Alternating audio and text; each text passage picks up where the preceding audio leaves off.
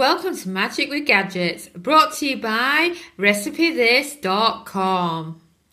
I am Samantha, your host, and love to chat about the magic of kitchen gadgets for easy, delicious and cheap everyday cooking.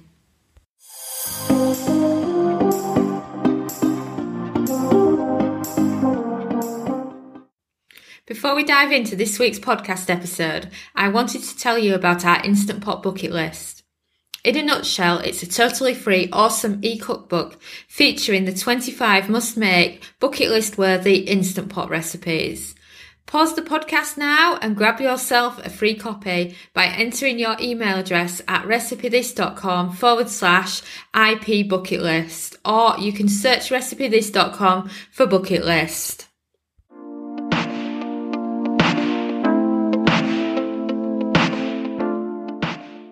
How to do quick release on the Instant Pot. One of the hardest beginner issues is understanding the Instant Pot jargon. You go to cook a recipe in the Instant Pot, you search in Google for the recipe, and then down in the instructions it'll say cook for 5 minutes plus a 5 minutes natural pressure release, or do a quick release. And you're wondering, well, what on earth is a quick release? It's just so complicated for newbies to the Instant Pot and other electric pressure cooker brands. So whilst last Friday in episode 2 we covered natural pressure release, we are showing you today what quick pressure release is all about. That way you'll never struggle again when following a recipe that calls for quick release or natural release. Plus, I've added all the information about this episode to recipethis.com/podcasts because there's a lot more pictures there and it's much easier for you to get your head around. Well, let's dive in, shall we? First of all, you're probably wondering, what is a quick release? And why is it called QPR, QR, and all the other silly names that it has for it? Well, I should say I always call it QPR, so please don't shout at me or leave me nasty comments. I'm just one of many that uses that phrase. Well, anyway, quick release is basically as soon as your food is finished cooking in the Instant Pot, you move the sealing vent from sealing across to venting. Your steam comes out and you remove your lid. You know, so if a recipe says cook for 5 minutes and then do a quick pressure release before serving, you know that means a cook time of 5 minutes. And when it beeps, you head over to your Instant Pot, you move it from sealing to venting, and then when the steam's gone, you know, you can open the Instant Pot and enjoy your food.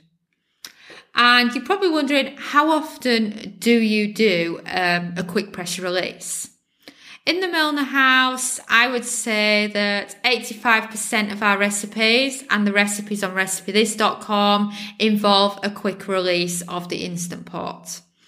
That is because a lot of foods are quick cooking and that's all they need. Some foods, of course, are the sort where you need to be at the Instant Pot as soon as it beeps, because a moment or two over the cook time and you will ruin the food. I'm talking here about steamed vegetables in the Instant Pot, especially the frozen ones.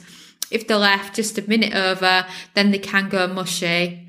And if you're doing eggs, such as soft-boiled eggs, or as you might call them, dippy eggs, you know, a minute over, and you know that they're on the verge of being turned into hard-boiled eggs. So that can make a huge difference. And then also note that many recipes will call for quick pressure release after 5 minutes. That basically means that, let's say you've got a 30-minute cook time plus 5 minutes extra, then you allow the Instant Pot to count down for your cook time, and then it counts up for those extra few minutes, and then you go and release pressure. And, it's a simple system once you get your head around it. It's just when you're new to the Instant Pot, it can be pretty hard to understand, especially considering people call it different things. The proper terminology for it is probably quick pressure release, hence why people call it QPR. So what I wanted to do is to talk you through it in more detail so that you know exactly how to achieve quick pressure release.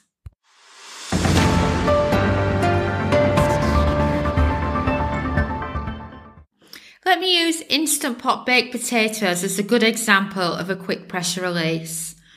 When you're doing the baked potatoes, what you generally do is you add a cup or two of water into the bottom of the Instant Pot, add your steamer basket, load it up with your baked potatoes. Maybe you might prick them with a fork first and season them with salt. It's personal choice if you do that or not. And then you place the lid on the Instant Pot. You've set the valve to sealing and you've set the cook time to 30 minutes. And then after 30 minutes, the Instant Pot beeps. So you press cancel on the front of the Instant Pot and then you move the valve from sealing to venting, and it will now remove all the steam from the Instant Pot. So it's then safe to remove the lid and access your baked potatoes. And that is just how simple it is to do a quick release. If you'd been doing a natural release in comparison, when the Instant Pot beeped, instead of releasing pressure straight away and moving your valve, you might have waited 10 minutes and done a 10-minute natural pressure release. And that's basically the big difference between the two. And if you want to learn more about the natural release and when it's appropriate to use it, don't forget to download episode 2 of this season, as we've got an episode dedicated to that there.